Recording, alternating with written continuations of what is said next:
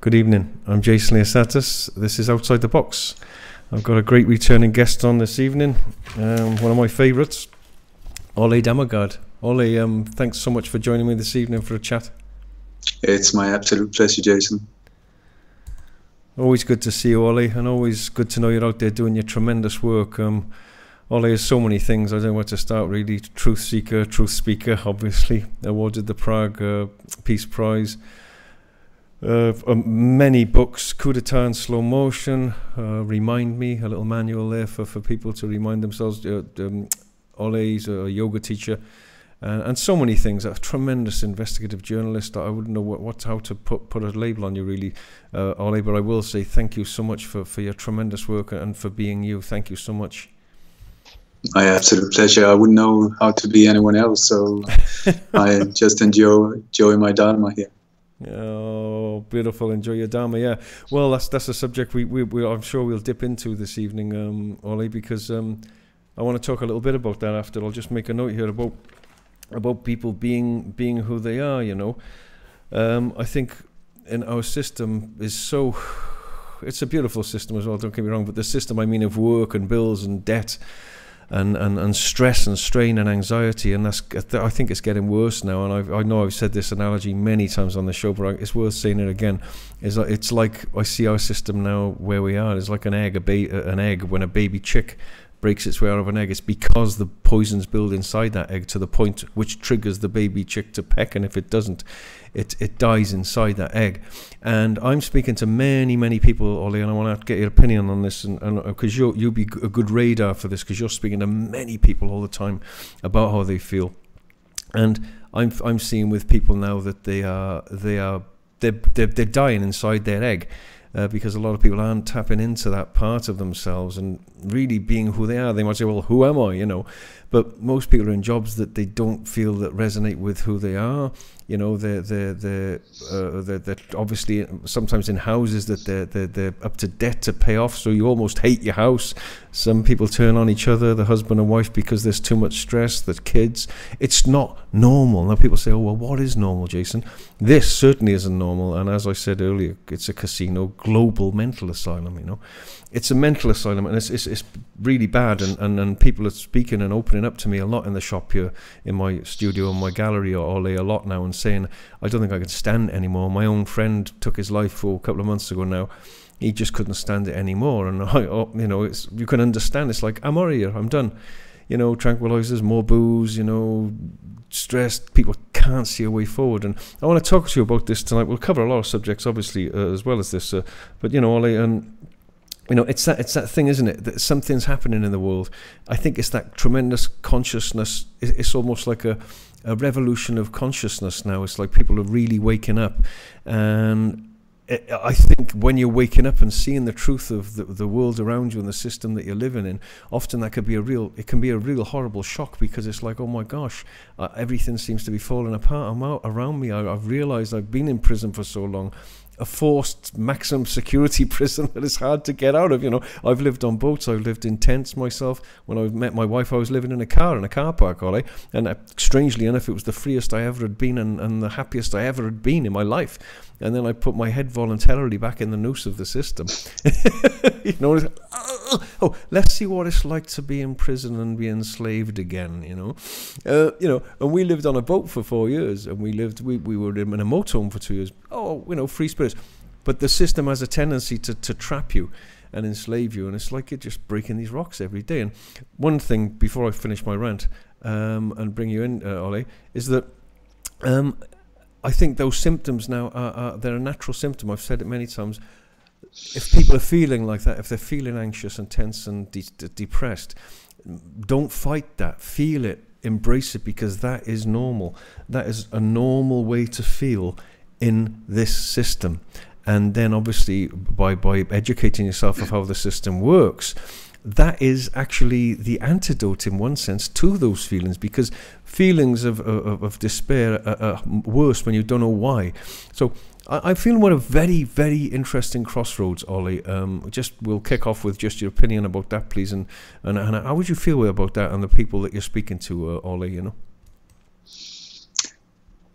Do you know there was this guru? His name is Guru Dev, and he made a movie. And the movie started out really, really happy. Everything was so wonderful. And then the middle part of the movie was wonderful. It was so fantastic, so happy all the time.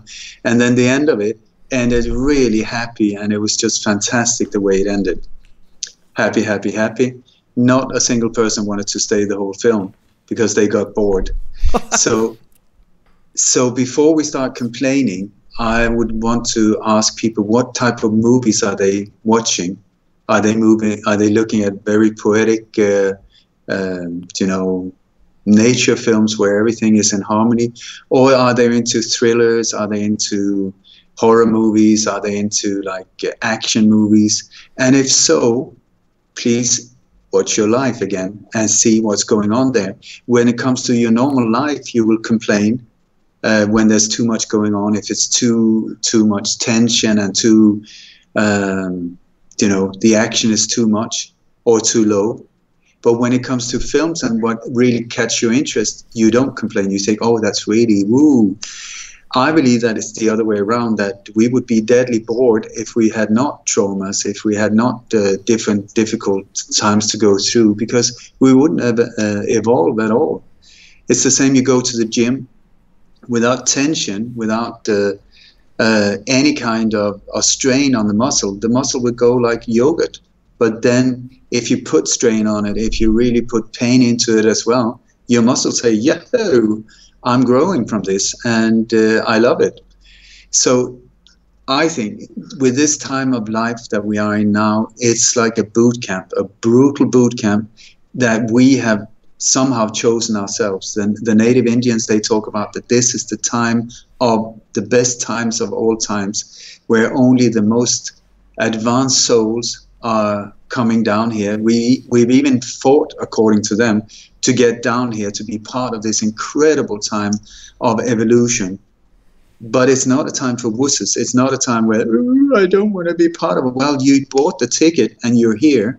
So it's a matter of how to deal with it. And I think if you go into victimhood or victim mode, you are on the totally wrong track, because then you have misunderstood why you're here. This is a time to excel, to stand up in bravery, to embrace yourself and stand in truth and honor and dignity, get all of these beautiful values back into life and make something out of it. Use your compassion, your passion, your creativity to create a better world, a beautiful world. Because now we have something to compare with, because if we don't do anything, we're going into straight hell. I can tell you that. It's going to be very dark, very cold, very brutal, very confined. The New World Order, they really want us in the dark. Or we can transcend it by waking up to what's going on and see the fog lift and just excel and join with other beautiful individuals that are during the same process. Impossible? Not. Easy? Not. This is a tricky one, and it takes all of our power, all of our focus to get ourselves safe through this. Just like in a computer game, it's like if you're a surfer, if there are tiny little waves, you're like, oh, come on, I can't be bothered. The better you get, the bigger the waves you want. And here we're talking about massive waves coming in. So it's a matter of how to surf the waves. And they come in all shapes and forms, and they're all based, everything that is coming against you is based on fear. It is only through fear that they can control you, and they try. That's the only weapon they have against us, is fear. So the more fearless we can be, teach ourselves to become through meditation or whatever makes you fearless, whatever gives you peace inside, if it's listening to music or hug a cat or hug a cup or whatever works for you, this is the time to do it, to really focus on your inner balance, because there's a lot of incoming fire. And I think this is a time that we need to stay as focused and as much in balance, and also live by example, not try to persuade a lot of other people into, you should do this, you should do that. Sort out your own crap and show that you can live with this type of knowledge on your shoulders, but in balance, and with your heart as the guiding star that will lead you out of this, that will help the rest of us as well, because we all need each other to get out of this labyrinth. Wow, man. Beautifully said, Ole. It's great to be speaking to you, mate. Thanks very much for coming on the show. It's always great to speak to you with your wise words and your comments. And let's roll on that subject, because this will be a subject I know a lot of people are going to resonate with, right? What you just said, I just made a couple of notes, about the waves and everything. So almost it's like the system is, in one sense, is killing us and choking us. In another sense, it's waking us up. Well, it's like you said about that, when someone's pushing you, it's almost like a chokehold around people's neck. And I was talking to Bruce Lipton on one of my interviews with him, and he was saying life doesn't give up easy in a petri dish. Even if you're prodding it and trying to kill you, it fights for its life. So in one sense, the more we're choked, the more we struggle, thankfully. And it's almost like you could almost say, thanks, you're reawakening us. It's like, I think if the system, whatever you want to call them, the elites, the control system, if they were a bit smarter, they would have given us a bit more, I would if I was them, given us a bit more, kept us going. Don't wake us, we could have stayed asleep a lot longer, But almost, well, it's an old Zoroastrian proverb, I think it is, Ole. It says, evil finally becomes stupid. Yeah. So I think the people they're becoming a bit stupid now, the elite, and we can see that all squabbling amongst themselves. But just to stay on that topic quickly, because I had a gentleman in here earlier on. I won't say his name, but he spoke to me right here today, and he was saying how the system it's very well designed. I've tried to get out of it. So many people are trying to get out of it. It's brilliantly done. He said, in fact, they're geniuses, and it's quite difficult to get out of it. You can get a house, you can pay for the house even, you've still got bills coming in. I want to say this to people.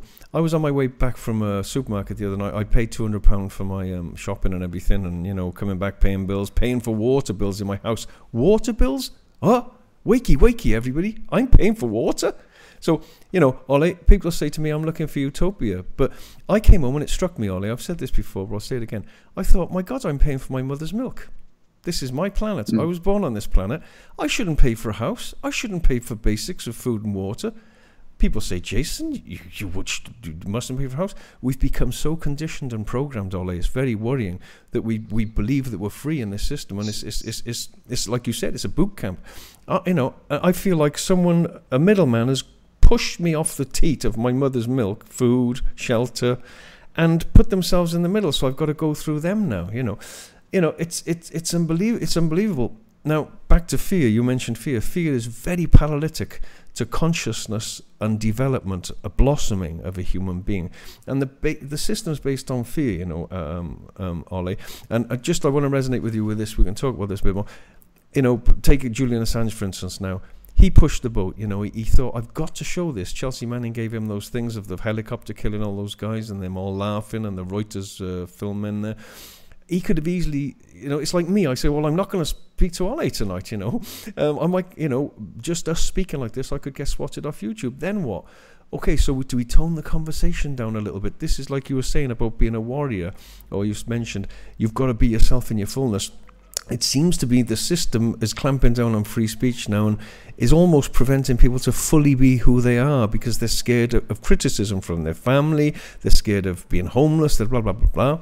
How do you resonate a bit with that, Ole, just before we go on to something else, about that, about people really stepping into their own shoes and not being frightened, but in another sense, you know what I'm trying to get at, don't you? I think people might want to really hear about this a bit more because I think everyone feels like this. And one more thing before I go, and I said this to someone the other day, Ole, I know I'm ranting, but you know what? People will say, give Ole a chance, shut up, Well, this is a conversation, not a one-sided show here. So I said the other day, I made a joke, but I said, most of the people only get real relief and forget about all their worries and their troubles, generally when they're having sex. Honestly, I thought about it the other day, I thought, it's probably about the only time people completely forget about anything. Sorry, Ole, go on. There are about 5 questions in that whole thing, so I'll answer them one at a time.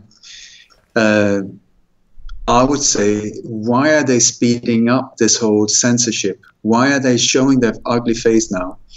Why are they pushing so hard to shut us down? If they were not the ones under a lot of strain, under a lot of stress, when you look at it from a higher point of view, the so-called elite, they're so few, really, when you look at it. They're maybe the real top of the pyramid, very few, then a bit down, maybe a few thousand, 8,000, I've heard that number. But in key positions, we are billions, Jason. We're billions. And somebody made the comparison. It's like if you're on a beach, you know, near the sea, they are like one grain of sand and we're the whole beach. So the whole thing is just a massive joke when you look at it. That we're even in this situation is a massive joke, and shame on us that we've been this brain dead to allow this to happen. Bravo. So who is under a lot of stress? We or them? Are we the ones that are under a lot of stress? Are we the ones trying to shut them down, or are they doing it? If they were that powerful that they give the appearance of being, they would laugh at us. They would just pick their nose and get on with whatever their agenda is. But here they're trying very brutally to shut us down. The censorship is just going off the roof.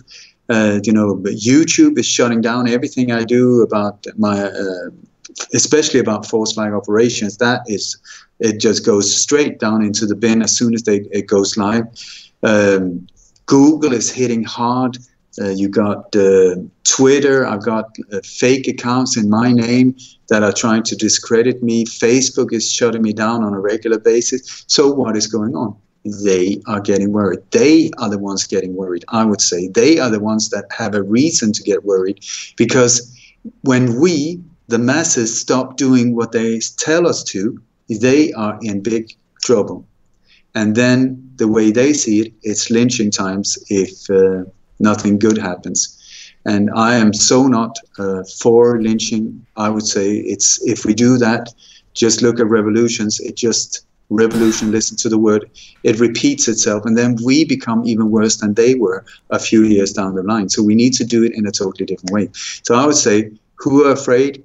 They are the ones that have the most reason to be afraid, even though they look so powerful, even though they look so, just because they got bodyguards and a beautiful car and a flag behind them, and some kind of positions like prime minister or whatever, that doesn't give them personal power whatsoever. Most of the people who are up there in this so-called elite are corrupt. Otherwise, they wouldn't be up there. And the skills they have is manipulation, backstabbing. They can lie to us. They can do whatever. But there's no real skill. There's no real intelligence. There's no real, all of these great values that we have, they don't, because most of them are psychopaths. And they don't have the ability to feel compassion or empathy and so on. So really, we cannot blame them for doing what they are doing. We can just blame ourselves for how the hell did we allow these people to get in these positions. And the only reason is because we were brain dead and so filled up with ourselves, so occupied with our personal life and so on. So that was one. Assange, I can only say I do not trust him 1%. 1 single percent. Him, Snowden, Alex Jones, these in my world is absolute 100% controlled opposition. Very dangerous. WikiLeaks, when you look upon the whole setup of WikiLeaks, the people on the what do you call it, in the board meetings, the whole setup, the financing of the whole thing, you will see it's US intelligence. The whole shebang around WikiLeaks is a setup there to control opposition. And the way they do it is standard. They let out some kind of bomb or some person that would be incredible of exposing 100% truth, incredible explosive truth that will make thousands of people gather around and say, oh my God, this guy, now finally. Then after a year or so, when more and more, maybe hundreds of thousands of people are gathering and following these people, they start getting 90% of the truth and 10% propaganda. Then it's 80%, 20, then it's 70, 30, then it's 60, 40. And then by the time the millions are following them, you have no idea how this information, some of it very, very correct, but that's by design. And then what is propaganda, what is not, what is lies, what are not. And you can see the whole setup with Snowden, with Assange, WikiLeaks. I mean, Branning as well, Manning, that I totally believed for a while there. When you look at how many whistleblowers, how many real incredible brave people that have stepped forward saying explosive things that could really help humanity, how much airtime do they get on mainstream media? It is zero. 0, 0, and 0. You got Cody Snodgrass. Not one mainstream media have tried to contact him. No one I know had been on Main Street. No one, myself included. And one time, I spent a great part of my life trying to solve the Olof Palme assassination, the assassination of the Swedish Prime Minister, which has connections into so much global stuff, including international illegal arms dealing, the pedophile network, the Iran-Contras, into George Bush. People that were part of the Dealey Plaza execution of JFK were on location in Stockholm 23 years later, and so on. So this is not just a tiny little case. It is very, very important globally to expose what went down there. I made this book. It's called Coup d'etat in slow motion. It's almost 1,000 pages in extreme detail about the whole setup, who was part of it, how it was carried out, what was the background. 1 second, Ollie. I'm just going to flash it on the screen. Wait a sec. There it is, Coup d'etat in slow motion. Okay, Ollie, sorry, yep. And so I tried for many years to get it published. I could not. And then it was almost hijacked by somebody I later found out was CIA. So it was extremely close that they took over the control of that book. And then in the end, I published it myself. Anyway, that is like 15 years of deep research, great detail of what actually went down in Stockholm that night. So it's also a trauma in Scandinavia, especially in Sweden. It's a massive trauma, that and the sinking of MS Estonia that killed almost 1,000 people, which is also in the book, connected. These two cases are connected. They're national traumas. So I sent out 1,100 emails to media contacts in Denmark and Sweden saying, I am here. I'll send you the book for free as an ebook. I will do everything I can to assist you. Any questions you have, please contact me. Let's solve and heal this trauma once and for all. So, Jason, how many hundreds of answers do you think I received from this? Zilch, 0. No, actually 2. Oh, wow. And it ended up with a 5-minute interview on Danish radio. So the question is, what is going on here? Because I used to be a journalist, and if somebody had sent me something like that with the healing recipe of a national trauma, also something that could sell thousands of newspapers and stuff, which would make it a good deal for whatever newspaper. So what is going on? Why is this whole silence going on? And this is, I remember when you look at all of these top political assassinations, very often, if not always, there are like 2 conspiracies going on at the same time. One, the conspiracy of the crime, and then a secondary conspiracy of silence that just shuts the whole thing down. No one is commenting, nobody is saying anything, nobody is publishing anything, nobody is backing you. It's just the official story or silence. And so what's going on? And this is once again how the people that are in a powerful position, like editors, chief editors, and so on, and when it comes to media, or in so many other positions, they do not know the details, but they know the power behind them. And they also know that if I stick my head up too high, I will be the next one to go. So this is the silence we're looking at. Then you asked about fear. I would say that fear is something you cannot touch. It's something you cannot give anyone. It's not a noun. It doesn't really exist. The only place fear exists is in your mind. And fear is only connected to the future. It has nothing to do with anything else. It's always connected to something that might happen. So it's not even real there. It's in your mind and not real. So if this is the tool or the weapon they have against us, I would say pretty easy thing to solve if you do the work. Because there are so many ways of meditation or calming down your mind or whatever. I've written this book called Remind Me, which is how to control your mind in difficult situations. And especially Raja Yoga. You mentioned I was a yoga teacher. I'm absolutely not one. Hatha Yoga, which is the body, but Raja Yoga, which is the science of the mind. It's the king of yoga. And it's a 5,000-year-old philosophy, almost like a manual on how the mind works and how to deal with it in different situations. And one of the things they say in Raja Yoga is that the mind, if you do not control it or have any sort of balance in it, it's like a drunken monkey stung by bees, high on acid, and what else? Well, you hear, I mean, the mind is capable of doing whatever. So you need just to, like if you jump on a wild horse, you need to be able to pull the reins and control it, learn how to control it so that it does not control you.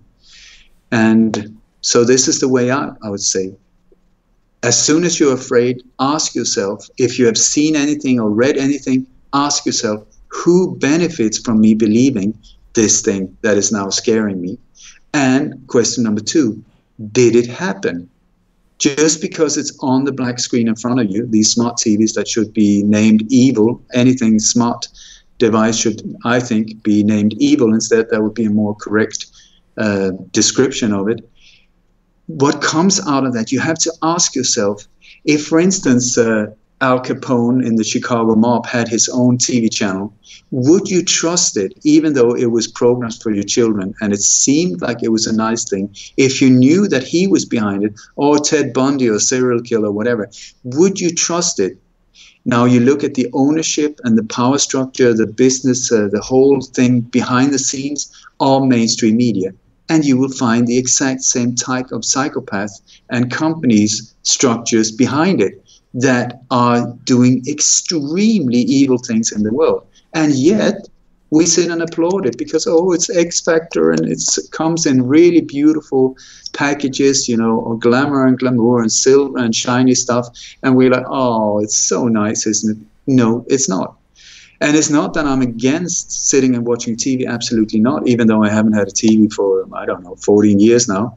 But what I do is I select what I want to see instead of just sitting there like a veggie and then being pumped up by this whole thing, because it's designed to pull you down in a veggie state.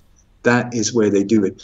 And I have a friend who's a hypno specialist, and it's very, very interesting to speak to him because he describes, for instance, the news. Very often there's a countdown. You have a circular, a sphere that is circling around. This is exactly like when you do a hypno session. You have something rotating in front of the eyes and you say, you're feeling sleepy, and then it's a countdown. 5, 4, 3, 2, 1. Then they got the color coding. Red is when it goes emotional or dangerous. Blue is when you're supposed to think that, oh, they're very serious, they're very sincere, and so on. And then at the bottom, it's 5, 4, 3, 2, boom, and the jingle, and here's BBC News, boom. And then they start speaking, and nowadays you got this NASDAQ thing going down at the bottom of the screen. These numbers and things that nobody really understands what's going on are going underneath on a horizontal manner. They're just moving around like text tickers. These ones are there to get your eyes into a specific movement sideways, which brings you down, your brain waves down to a certain state where you go from, I can't remember if it's alpha, beta, whatever type of brain waves, you go into this veggie state. And then once it's there, welcome, and today's headlines are, you're already in the veggie state. And then that's when they start banging it into your head. And they use trigger words like terror and shooting, active shooter, Muslim, Islam. They weaponize these words so that once you're down there, sitting in the sofa like, oh my God, I've had a long day at work and I'm really working my butt off just to be able to breathe, like you said. And then that's the time they can reach you. In the veggie state, they just start hammering it in, you know, just like at a baseball game, and boom, into your head, and boom, into your head, and boom, into your head, without you even knowing it. And that is how they keep you fearful. It's by design. All of this, at this point, it's gone. We've let it go so far that what more or less whatever we're looking at is like a full spectrum, not war, but manipulation. They're trying to get through us from all different angles and layers.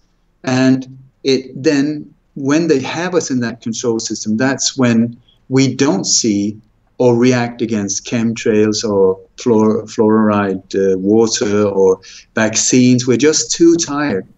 And many people say, but why do they do it? I mean, they've got so much money already. How much money do they need? It's not the money. This game is not about money. It's about debt. It is through debt that they control you. This is a control game. And so it's the debt that they're trying to get you to enslave you. And the word mortgage, by the way, it's a French word, and it means death cage. Death cage, mortage. That is what the word mortgage means. And the word government means governmental, control the mind control. Or in Scandinavian words, languages, regering means the rulers. In Dutch, I think it is, and German as well, it's Überheit. That means sort of the rulers, the overclass of you. So it's right in your face. And still we believe that, well, the government will save me. No, they will not, because that's not why they're there. They're there to control us. We think, yeah, but I pay them their wages. Well, you pay for your own slavery, and then you expect your rulers to say, oh, we're bad, we will leave you alone. They will not. We need to take the power back and make the change ourselves. Well said, Ollie. I just thought Stockholm Syndrome, as you were saying that, so I read a little bit about that Stockholm Syndrome where they were protecting their their masters, their enslavers. I just flicked, I write quite a bit, one of the books I've written. I said they actually possess us, really. It's a possession, like a demonic possession. They possess you physically, because of everything you need physically. They possess you psychically, and they possess you mentally. And like you said about the news, it's going beep, beep, beep, beep, beep, beep, and then on it comes. It's Ollie, it's incredible. I just made a couple of notes down here. I remember when I was writing my book, and I looked out talking about full enslavement, and we were enslaved really early when we were young. We leave school, we go to college, and I was writing a chapter on college about the slavery of college. I think it was called the student debt trap or something. And I was thinking of how they trap them. And I was looking out the window of my bedroom that night when I was doing the chapter, and I saw the spider's web over a street lamp. And I thought, my God, all the flies were hurling themselves at this web to get to the light. The spider's there, cocooning them. And I thought, my God, that's it. What an analogy. And I thought, great. So that's what the light is, the job, the future, the success, the money, And the web is the student loan, and they've got to go into that web, the student loan, to get to the light beyond. And there's the spider. And I said in the chapter that the spider's less cruel than the government. At least the spider cocoons you and eats you in 2 weeks. This system cocoons you with this student loan and feeds off your energy for life, But I was just jotting a few more things down here about what you were saying, It's like all the billions you said of us, and the few of them are great. I loved you when you said that. And it's like the Wizard of Oz. People have used that analogy, isn't it? Mm. The curtain comes back, and here's this, here's this little asshole there, and speaking on this loudspeaker, terrifying everybody, And what I also wanted to say, which struck me when you were speaking, I was writing about it earlier on, in fact, and speaking about it, is that humans have got a tremendous threshold, Ollie, for pain and boredom. And in fact, it's an amazing asset in humans that we can endure such pain, almost endure such torture without complaining, I think it was Eckhart Tolle said, I found such peace that you could tie me to a speaker in a nightclub and I could still be okay. He said, but if I could leave, I would, right? So on that basis, from what you said, yes, because I want to ask you this question as well, because people will be saying, I'm just preempting what people will say. Yes, we've got such an endurance for pain, but that's not serving us anymore. We're just doing it moronically, and we're just like breaking rocks, in a prison, really. And people are brilliant at enduring that, but it's time now for people to do something and stop.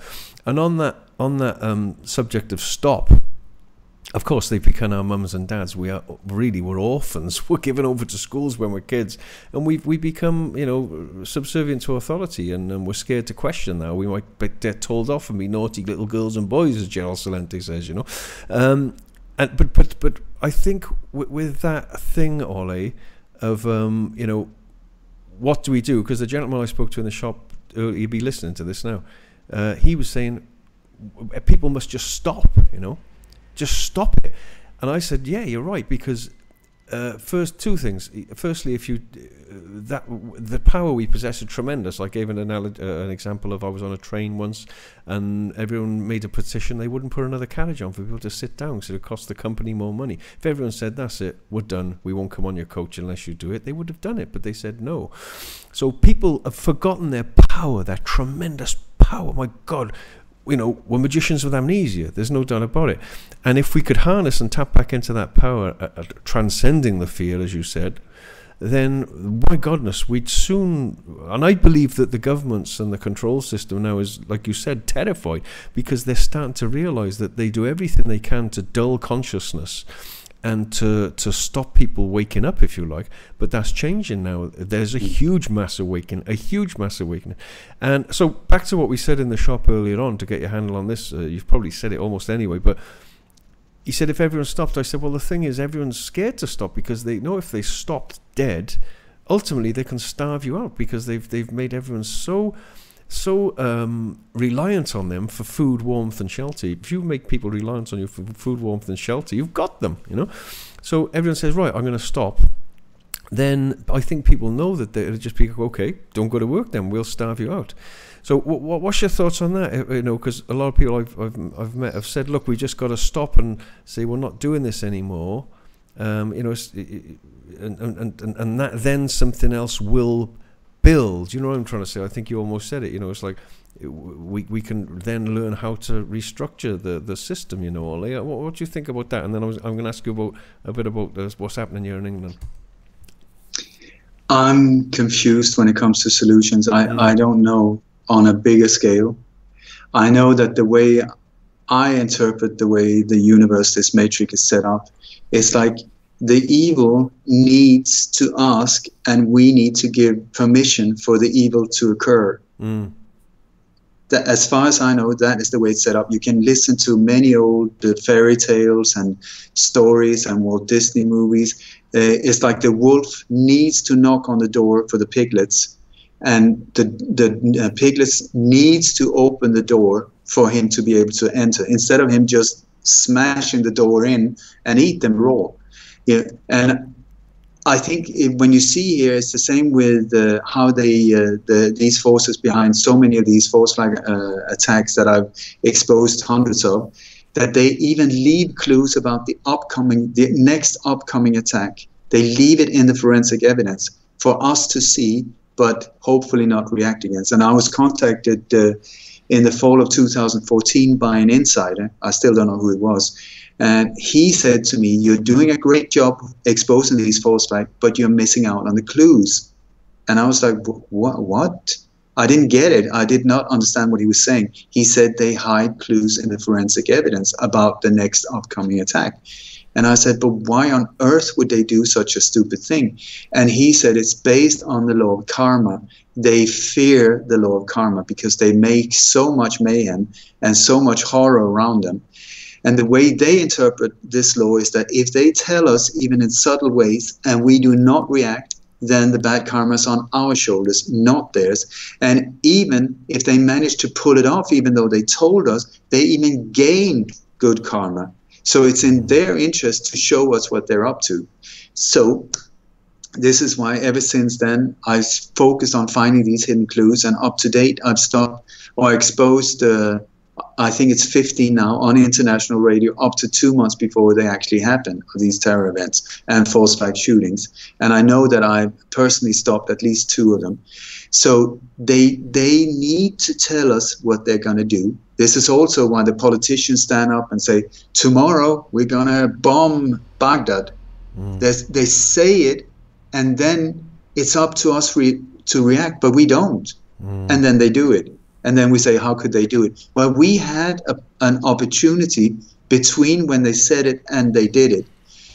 This is the gap where we can really make a change, because I don't think that the solution is that you stay home from work. If you're only one person, that will do nothing. It will just destroy your own life. It will make you lose your apartment or whatever and your job. But it's when more and more people, that's where the power comes from, when multitudes of individuals do the same thing. But you cannot wait for 1,000 people to react. You can see beautiful examples, the Yellow Vests in France, that are now doing a whole lot more than you see in mainstream media, that are really seems like they're making a change in France. But so what can you do? You can only change yourself. It's only you that you can change. So how do you do that? Well, it takes courage. I'm sorry to say, there's no way around it. There's no safety net. Yeah, but what happened if I stand up? Well, you just have to find out. There is no way around it. But the beauty of it all is that we all live in our own comfort zone, where the ego is comfortable. Our ego is comfortable. Wherever that is, if you've been beaten your whole life, then your comfort zone will involve being beaten up. It just knows that you can survive this one, but it's afraid of whatever else is outside. Normal people don't have that. They have whatever their comfort zone is. And your ego that we've let loose and given so much power, when you start saying, well, I'm going to sing karaoke, maybe if that is what you absolutely feared, when you start getting closer to the stage, there will be a voice saying, if you do that, you will die. It will do everything it can to throw mental bombs at you, and we will shoot, we will, you know, whatever to scare you off.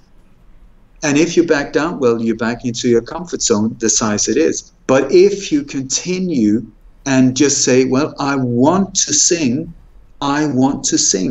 then what happens is suddenly your whole comfort zone expands, and you have this incredible sense of freedom, and you feel, you can breathe. And not only does it affect whatever area, for instance, if they were singing you were scared of, but it affects your whole life, where you start moving more freely in a bigger circle.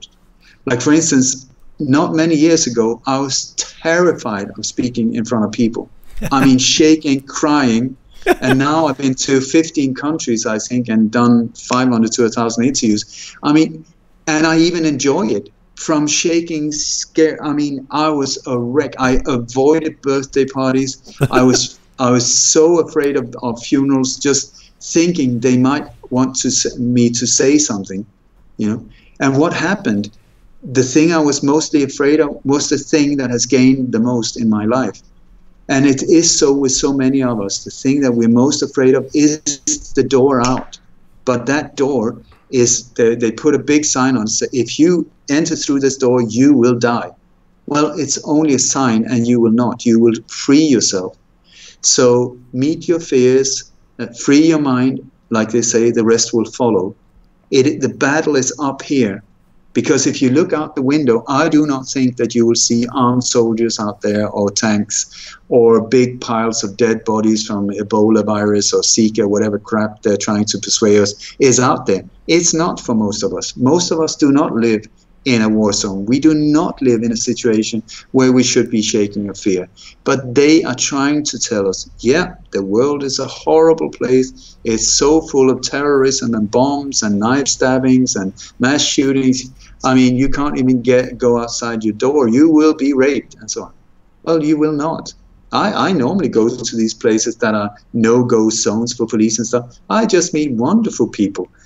Antifa was outside where I was giving a talk. There were smoke bombs and, I don't know, flags. I just met beautiful people, but with masks. You know, the thing is, the mindset, how you deal with this whole thing. I go everywhere with the intention of meeting beautiful people, wonderful people. Some of them have absolutely no idea what they're doing. Some of them very violent and damaged. But still, this beautiful individual is in there somewhere. And it's a matter of finding it. And the way into the soul of this individual is by fearlessness, non-judgment, and love in your mind when you face this person. And then sometimes you can crack through it, and then at that time, absolute beauty explodes. It is so amazing what happens when you meet violent people that are there to dominate you, but with absolute compassion and love and no judgment. That is, and this is one of the big kicks and thrills I get out of this, because I meet so many incredible individuals all over the place. Oh, well, you do. You exude beauty, Ollie, and it shines through you. And I'm really glad you said that about you used to be terrified, because yes. I had exactly the same thing, Ollie. I remember I started doing art classes to get over it, because I'm an artist, so I was teaching art. And the first group that came in, you know that panic attack feeling, it's like I'm going to throw up, your bowels want to empty. I mean, this is crazy shit. This is crazy stuff, Your bowels want to empty, everything needs to come out, because you're going to be attacked. And I think there's such a fear in people that if you say anything, you'll have your head chopped off. And I think that that's quite a valid fear, because many years ago, I think we've got this intrinsic feeling that if you dare step out of line, or if you don't make the king happy, or if you say anything, you'll have your head chopped off. And actually, it was true. And I'm glad you said that. Thank you. And I'm actually hosting an event now here in this town soon, because people have been coming in, and one lady was an author. She said, I'm terrified of speaking. And I said, right, that's it. We're doing an event, And I'm going to host an event. And I remember once I gave a talk in front of a school, and I had a panic attack. The cameras were there and everything. And I went in the toilet, and I was on the floor of this smelly toilet praying, please God, help me. And some guy walked in, and it's like, it was horrific. So I got over it. And now I love speaking about truth and about confidence, and about that we're magicians with amnesia. And, I did a talk recently about who are we really? I didn't talk about who are we really. I said, who aren't we really? And we just stripped away the layers and the labels, which brings us closer to who we are really, But yeah, it's brilliant. And now I organise conferences so I can speak, I do this show so I can speak. That's why I say it's not an interview, because I want to speak as well. We're all contributing to this wonderful shuffle, and it's about taking back that power as well, and not handing it over all the time to the next politician, priest, pope, president. We're just always handing our power over. Please help me, tell me what to do. I'm helpless. I've been rendered virtually helpless, and I can't be with you, Ollie, without asking you what you think about. Let's say, for instance, what's going on here in England. It seems like the government's breaking down, because you're a false flag expert. You're a brilliant person, obviously, at picking things to bits and finding the nitty gritty of it. Okay, I sort of talk about that it's a bit of a show. Whoever you vote for, it's the same blooming mask, on a different mask on the same face, and it's pathetic, really. We just keep going from side to side, Labour, Conservative, right, left, Democrat, Republican. It's pathetic, really, And I was going to ask you, what do you think about, like in England now, they're all squabbling in each party. It seems to be falling apart. No one trusts Corbyn. No one trusts May.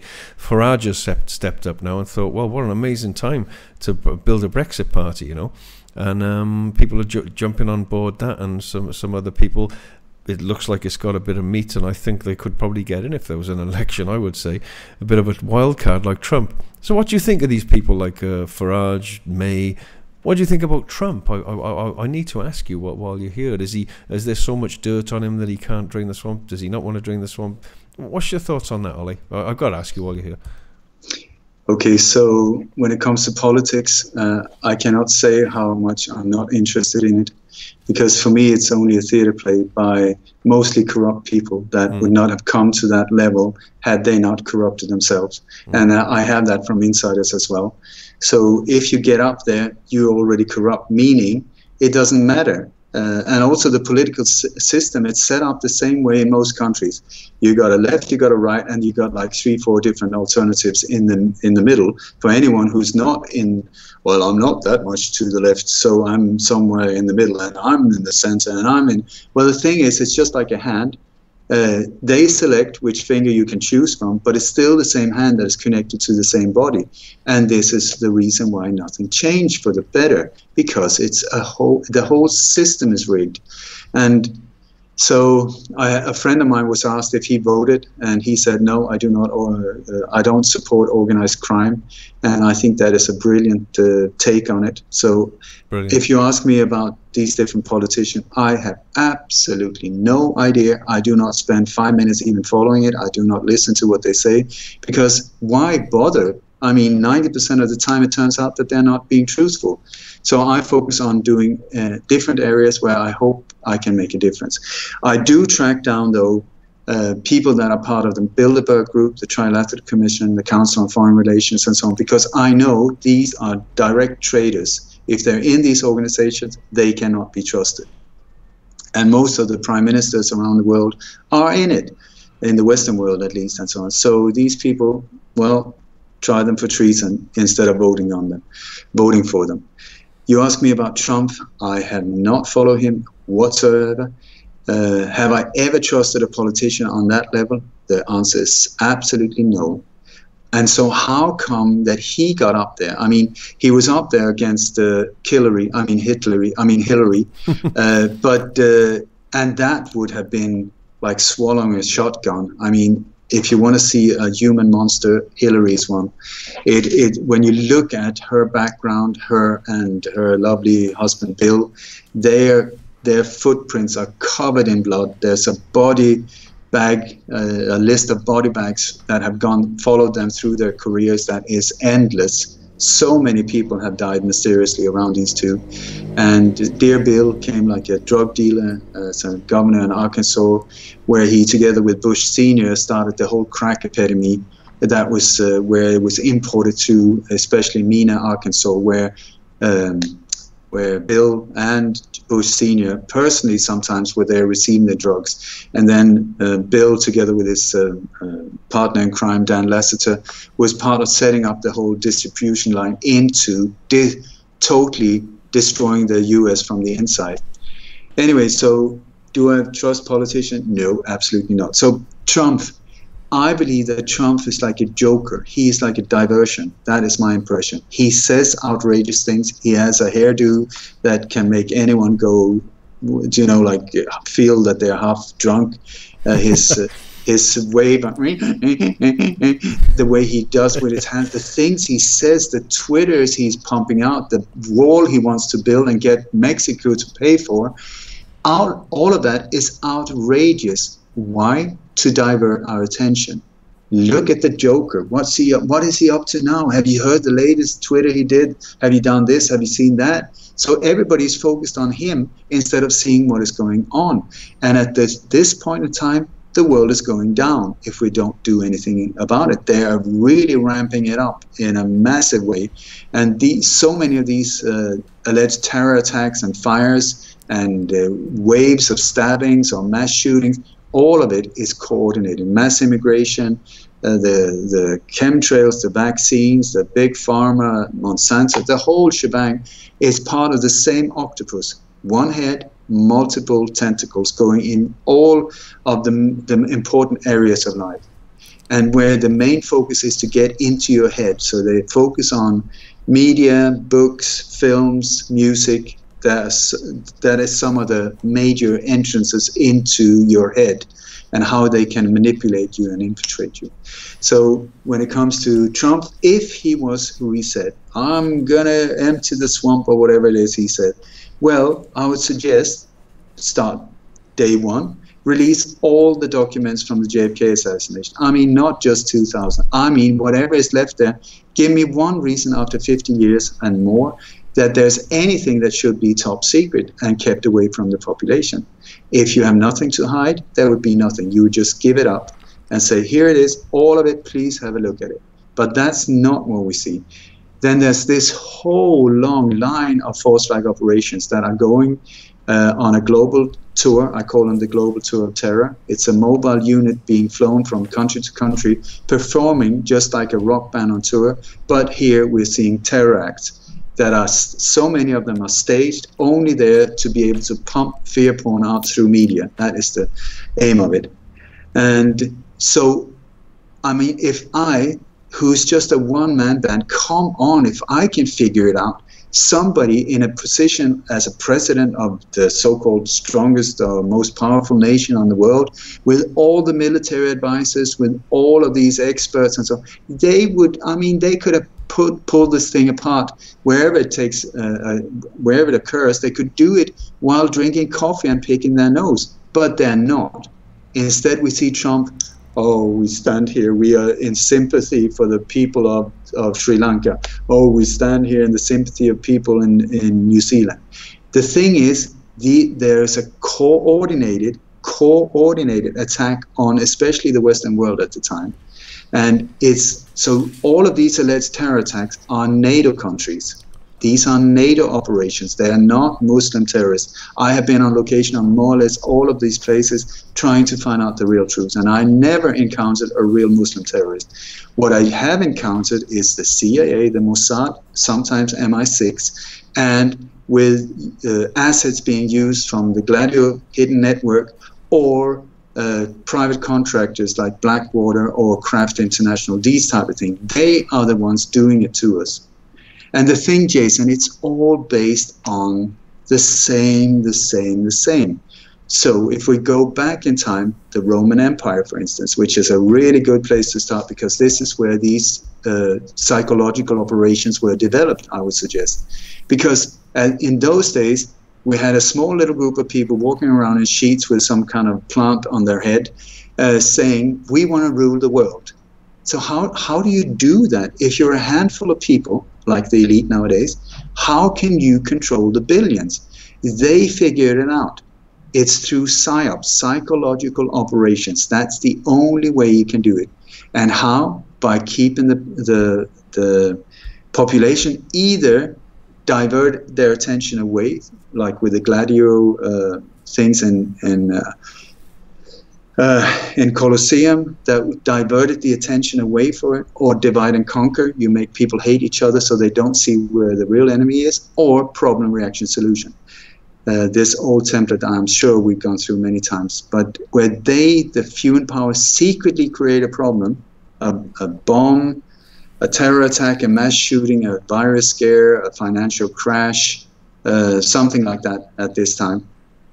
The reason why the few in power secretly do that is to get an emotional reaction from us. The reaction they want is an absolute outcry of panic, saying, oh my God, we need protection, we need protection. And so we turn towards the people we think are there to protect us, not understanding that it's actually them who have created the problem. Problem, reaction, solution. And boom, there you have it.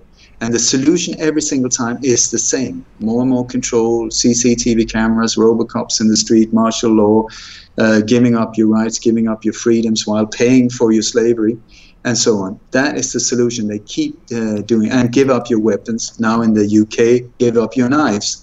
There's this whole wave, both in England, Norway, Sweden, about knife murders. At least they say all of these killings, and it's more or less all from minorities, these people that are said to have been killed. I doubt a lot of these ones. And the whole thing is to stop and search. That is what they want in these countries, that the police should be given the right to stop anyone at any time and search them. This is just one more stepping stone in this whole global tyranny that we're heading towards. Well, I was just going to say, Ollie, sorry, I had a great gentleman on my show last night, Dr. Graham Downing, who I did a conference here with about 5G. He came down. 5G is one of the biggest things for me. But I was going to, ask you something? What was it now? Oh yeah, but like you say, stop and search. The mandatory vaccination we were talking about last night with Dr. Graham Downing, about measles and everything. And I urge everyone to look at that show. It's the one before this one. Last night I put it up, and he goes right through it with a slideshow. About the fear, and he also talks about, he's a doctor, gives numbers about how many people have got measles, blah blah blah blah blah, and he goes on and on and on about it. It's about that control. Everyone vaccinated in New York is starting, and apparently you'll have to have a little ticket on you to say that you've been vaccinated again, even if you're an older person like myself. More rubbish being pumped into you. 5G, ultimately the microchip, and what they do with 5G and these technologies is they generally cut off any way of escape. So if you don't have a microchip, or if you don't have 5G, then you can't broadcast a show, or you can't do your banking, or you can't feed yourself, you can't use money or anything. Now, I wanted to ask you before we round it off, Ollie, I got to ask you about this, because the Notre Dame thing, I just wondered if you could just give an opinion on it, because I know you probably have looked into it. I was listening to Leo Zagami, who's a regular guest on this show. Well, not always, but he comes on sometimes. And he was saying this is all just a push towards one world religion, like I think he calls it, instead of Christianity or Islam, Chrislam. Yeah. So I don't know enough about it, but I just wondered if you thought that Nostradamus, or if you got an idea of who set that place up in smoke. It is, or is it an accident? I don't know. Absolutely not an accident. Absolutely. Okay. I can guarantee you're welcome to chop off my right arm if this was an accident. Absolutely not. It is part of this global tour of terror. And one of the goals for the world elite is a one world fascist state, a one world army that is there to control us, not to defend us. A one world digital currency. It just goes on and on. It's a one world all the time, a digital that they can control, and a one world religion. They want to dissolve the religions. They want to dissolve the nations. They want to dissolve the genders. They want to dissolve the families. They want to dissolve anything that is good. They want to dissolve. And the one world religion, this is what we see now. It's really pumping up now. This is what they're aiming at this point. So you have, for instance, these operations. I said NATO countries, but it's not only NATO countries. There's also a spy liaison that is called Five Eyes, that was created at the same time as NATO, which was in late 1940s. And these Five Eyes, it was England, USA, Australia, New Zealand, and Canada. But there's also 9 eyes and 14 eyes and 41 eyes, meaning different nations and secret coalitions that we are not aware of, where they got a free exchange of information and intelligence information about us and whatever.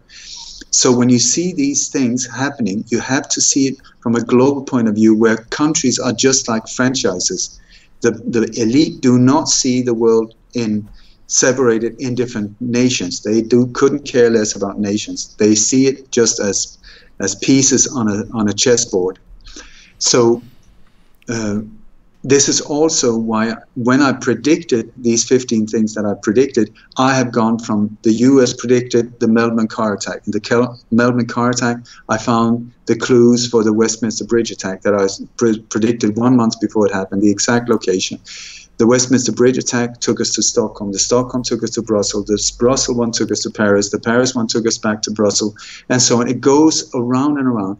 And so I think predicting 15 correctly, that's a pretty good track record.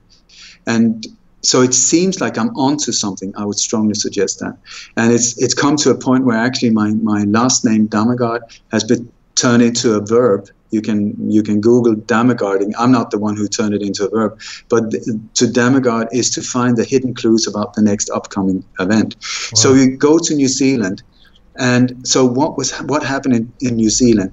Well, there were Muslims in a mosque that was killed by a white guy in Christchurch. Can you hear just in the headlines, Christchurch Muslim shooting or mosque shooting? Right there, you have the clashes between the two religions. When this alleged Stockholm truck attack happened, there was this. It was almost like a mantra in media, where it was like 14.53, saying that the terror attack happened on 14.53, but everybody was repeating 14.53, and I was like, why is that important? Why don't you say just before 3 o'clock the attack happened, or 5 to 3, why 14.53? So I looked into these numbers, and it turned out that the year 1453 was when the big clashes between Islam and Christianity was taking part, the major ones. So you have Christchurch there. Then you go to the next one, Notre Dame. Here we have the Catholic Church and the Vatican, who's been having a lot of incoming fire due to a lot of criticism because of pedophilia and arms trading and whatever kind of crap, that the Vatican is one of the centers. The world in the elites, the way they organized the world, you got three centers: the religious center in the Vatican, the financial in the old city of London, and the war center in Washington, D.C. And then in between these three centers, you have this whole thing where everything is circulating.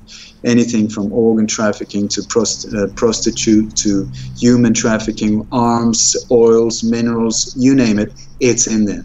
So how do you make, if you are receiving a lot of criticism, how can you turn it around? We're back to the PSYOP. If you attack yourself, then you become the victim, and people will feel, oh, isn't that horrible?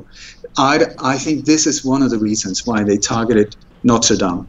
Well, Notre Dame is an 800-year-old church that has survived the French Revolutions, 2 world wars, bombings, all kinds of weird stuff without a fire. And when we check the insurance policies for that church, the level of fire security is super high, super high. And so what was burning in the church, there's nothing there to burn, because the whole thing is built out of stones, rocks, except way up there. The ceilings, the roofs are flammable, and the old oak underneath the structures under the roof is flammable. But old oak that is 800 years old, I've had people, experts, trying to put it on fire. You cannot. It's so rock hard. It will, whatever, even if you drench it in gasoline or different kinds of things to get it the fire going, it will not. It was so hard to get to flame. Then all of the important things, the valuables, were evacuated 4 days before the fire. Then you had the whole scaffolding around the area where the fire started. They even had drills. Drills are standard when these operations take off. They had drills, but security drills, where they were not allowed to bring up any electrical equipment there because of the fire hazard. And yet, suddenly, there was this fire, and it started in multiple places at the same time. So you check out the color of the flames. Here we have old oak, 800 years old, and you look at the color of the flames. The color of the flames are very, very bright, meaning a very, very high temperature.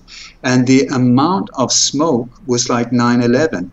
It's very similar. It's even so that the algorithms in Google, when you do Google searches, they blocked some of the images of the Notre Dame because they said, no, this is 9/11. Then in media, BBC and other mainstream media, they were talking about the Twin Towers of France right away. What is that? It's a PSYOP reminding you of 9/11.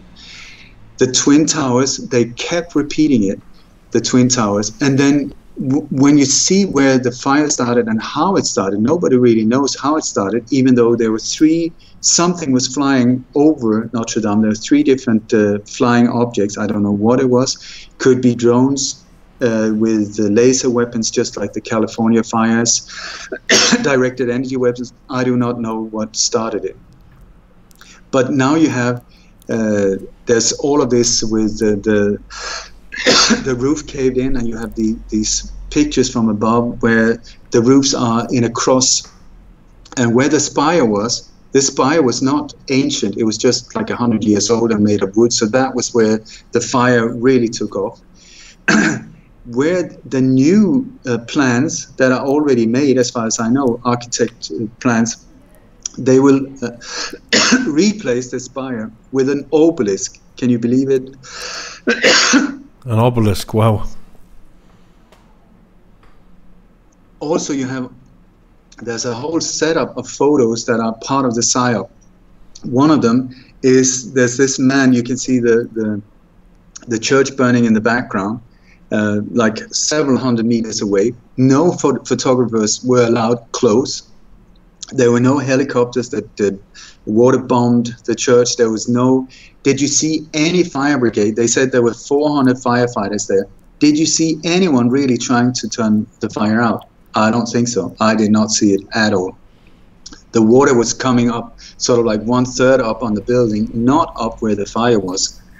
So the only way they would have been able to deal with it was through helicopters or whatever and drop water from the top.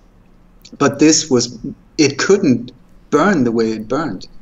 And then one of the photos I'm referring to is like there's this guy standing with his hands on his head, and it's in this sort of like when you surrender, when you put your hands on your head, when somebody aims a gun at you, it's exactly like that. But he's standing as a silhouette from behind. But when you look from behind and the silhouette, you will see it's an eye. His hands and the way the form, and then the head is the eye itself inside the eye. So there's a lot of Freemasonic symbolism in the photos that have been released. Then Michael Obama just happened to be on the Seine having dinner right in front of the whole thing with a photo shoot where you can see the reflection of the fire in his wine glass. So if you ask me, the official story, absolutely 100% a lie. How it happened, I don't know. But I would very much like to point out that Big Ben is also covered in scaffolding, very similar to the Notre Dame church. And when the first news started coming out from this event, they had like a split screen where half of the screen was Big Ben and Westminster Abbey in scaffolding, and then the other half of the screen was the burning Notre Dame church. So I tell you, I would very much like to point towards Big Ben and this area for a possible upcoming attack. That and the Giza pyramids. I'm going to come back to why I'm saying that. Wow. Then we go to Sri Lanka, which is also part of this spy license, but it's under India. This Sri Lanka is an island right south of India. It's actually the only thing in between India and Australia. And Australia is very much involved in this as well. So there were drills in Sri Lanka, anti-terrorist drills, as there always are, right before these things happen. When you look at the destruction of these buildings, they are said to have been hit by explosives, that they've been blown up. But look at the forensic evidence inside the churches, inside the hotels. That is not the way it looks when a bomb explodes. When a bomb explodes, you have an epicenter, and then from that's the center of the explosion, and everything would be thrown out equally in all 360 degrees, 3D, up, down, wherever. Here we don't see any damages like that at all on the walls, on the furniture, on the benches from inside the church. But what we see is that there's a lot of the church ceiling missing, and the benches seem to have been thrown around in the air and just upside down. That is what we see. We see a lot of glass out in the streets from the hotels where that was hit as well. They were very close to each other, and the glass had been, it's like there's one photo where you can see the glass had been like pulled out of the building, and it almost looks like carpets are hanging on the outside to dry on the railing outside. But these are the windows. So if you compare that to what happened at the government building in Oslo that was blown up some years ago, just before the mass shooting on Utøya, what happened there was very, very similar to this thing, but it was not an explosion. What we were being told, we were being told that it was like more or less a copycat of what happened, or said to have happened in Oklahoma City. But here, what we are looking at, and I've been speaking to Chip Tatum, the CIA whistleblower, and other people, weapon experts, they say it was an implosion. It was an implosion that happened where the whole area was sucked up, where the government building in Norway was sucked up and lifted from the ground and then dropped down. And I would say this is exactly the same we see here. For instance, in Norway, you could see that instead of the glass being blown inside the buildings away from the bomb, it is sucked out. There's so much glass in the streets that have been sucked out. And Chip Tatum said it is very easy with these highly advanced weapons that we and normal people are not aware of. What they do is they mark the targeted area with markers, and these are often transported in suitcases or briefcases. So you only need like 5 or 6 up to 8 suitcases or markers around whatever area you want this whole thing to happen, and then they will direct when you let loose this implosion weapon, these are the ones that more or less with a laser like precision can suck the building up and let it down. And I think this is what we see in Sri Lanka. And also the lack of bodies. We talk that say there are hundreds of victims. I've seen 4, and then the shoes are always there. I think we talked about the shoes before. Wow, thank you very much, Ollie. If there's a lot of noise, it sounds like there's a riot outside my studio here. I don't know what's going on. I'm scared to open the window. But thanks, Ollie. Fantastic. I'm glad I asked you about that, because I wanted to get your opinion on that, and that was great. Ladies and gentlemen, there's no doubt we are in a mental asylum, which has become normal. There's no doubt about it. Thank goodness for people like Ollie Damagard, who's looking into these things. I just before we go, I just want to say it's getting crazier. Mixed toilets. Someone I know here, a lady, her little boy came home from school crying the other day. He said, "We've been telling us about trans in school, transgenders, and I don't want to have my willy chopped off." It's like, honestly, madness is becoming normal. I know I want to cover myself here, Ollie, because I know a lot of gay people, friends, lesbian friends. I've got some lovely people that I know. And as far as trans is concerned, I wouldn't want to be stuck inside a body or a spacesuit, if you like, because we're very spiritual beings, feeling it was the wrong spacesuit. I wouldn't. But The Guardian just on Sunday did a thing on a father gave birth. A man gave birth. A man didn't give birth. It was a lady who had hormone treatment, testosterone, and was growing a beard and everything.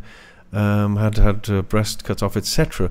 It wasn't a man giving birth. Yeah, it was a woman giving a birth who wants to be a man. Okay, listen, we're going through a mad torturous time as human beings, and then you've got the trans I'm not knocking the trans, I just want to make a point here that it's not real. It's someone wants to be feels like they want to be a man, they can have bits chopped off.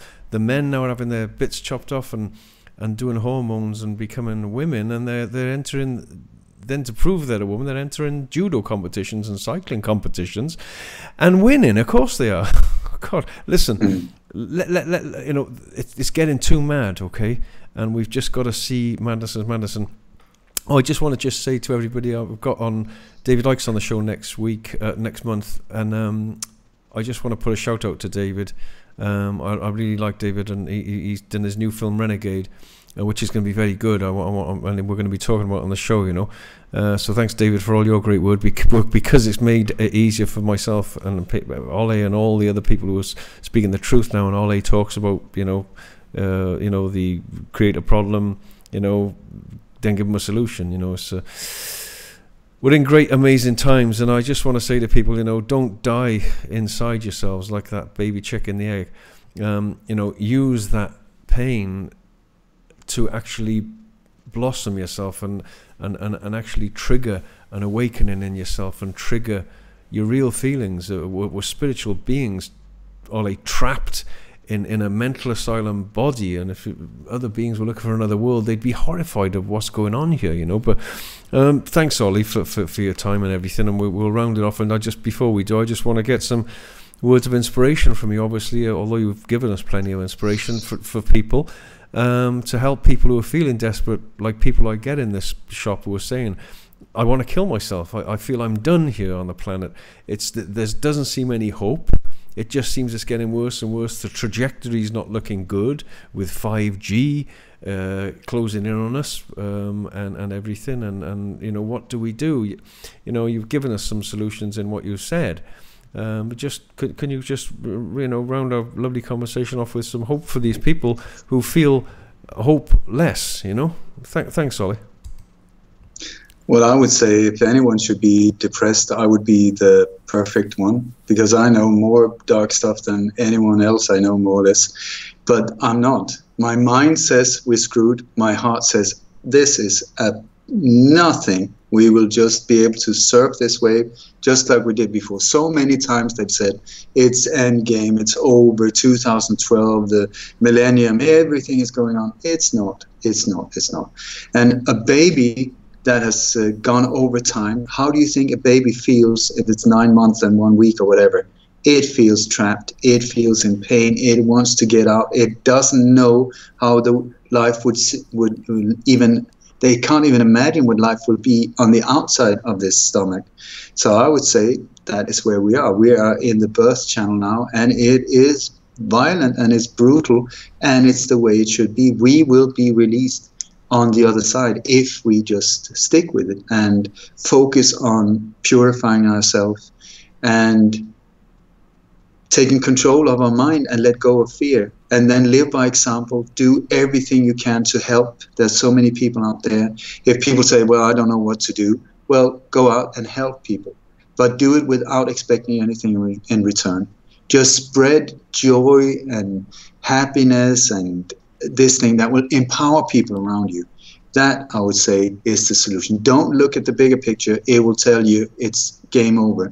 Look at what you're doing, where you are, and then how much things, all of these things you can be grateful for, and then fill your heart with gratitude so that you will lift yourself on a frequency where these dark forces cannot reach you, because that is what it's all about.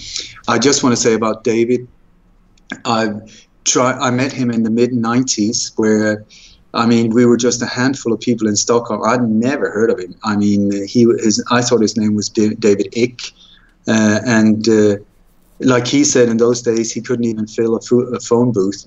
But these 3 hours, it was at the same time when he released his book, The Truth Shall Set You Free. The 3 hours I sat there listening to him absolutely blew the lid off my head and gave me an understanding of the bigger picture. So I'm forever grateful to him for that. It's the only book I've read about him, but that, my God, it was 3 pages, then I had to sleep, 3 pages, I had to sleep, 3 pages, I had to sleep, because it was just mental overload to see how these things were connected. So I just came back from Mexico and Acapulco, where we were both speakers, and I wanted to thank him there, but I didn't. He was so, he kept himself aside, and then when I saw him, he was surrounded by people. Anyway, so if it's okay with you, Jason, I would very much like to end with a prayer. Yes, please. Fantastic. I hope that I have not been part of spreading fear. If I have, then I failed, because fear, if I spread that as well, then I'm just helping these dark ones, and that is not my intention. Well, no, you're spreading hope, Ollie, that's for sure. That's wonderful to hear. So anyway, I'm not a religious person because I think religion is so often used as a control mechanism as well. But I am a spiritual being, and there's this prayer that my Raja Yoga teacher, Nalini Chelaran, sometimes uses, and I absolutely love it. And it goes like this.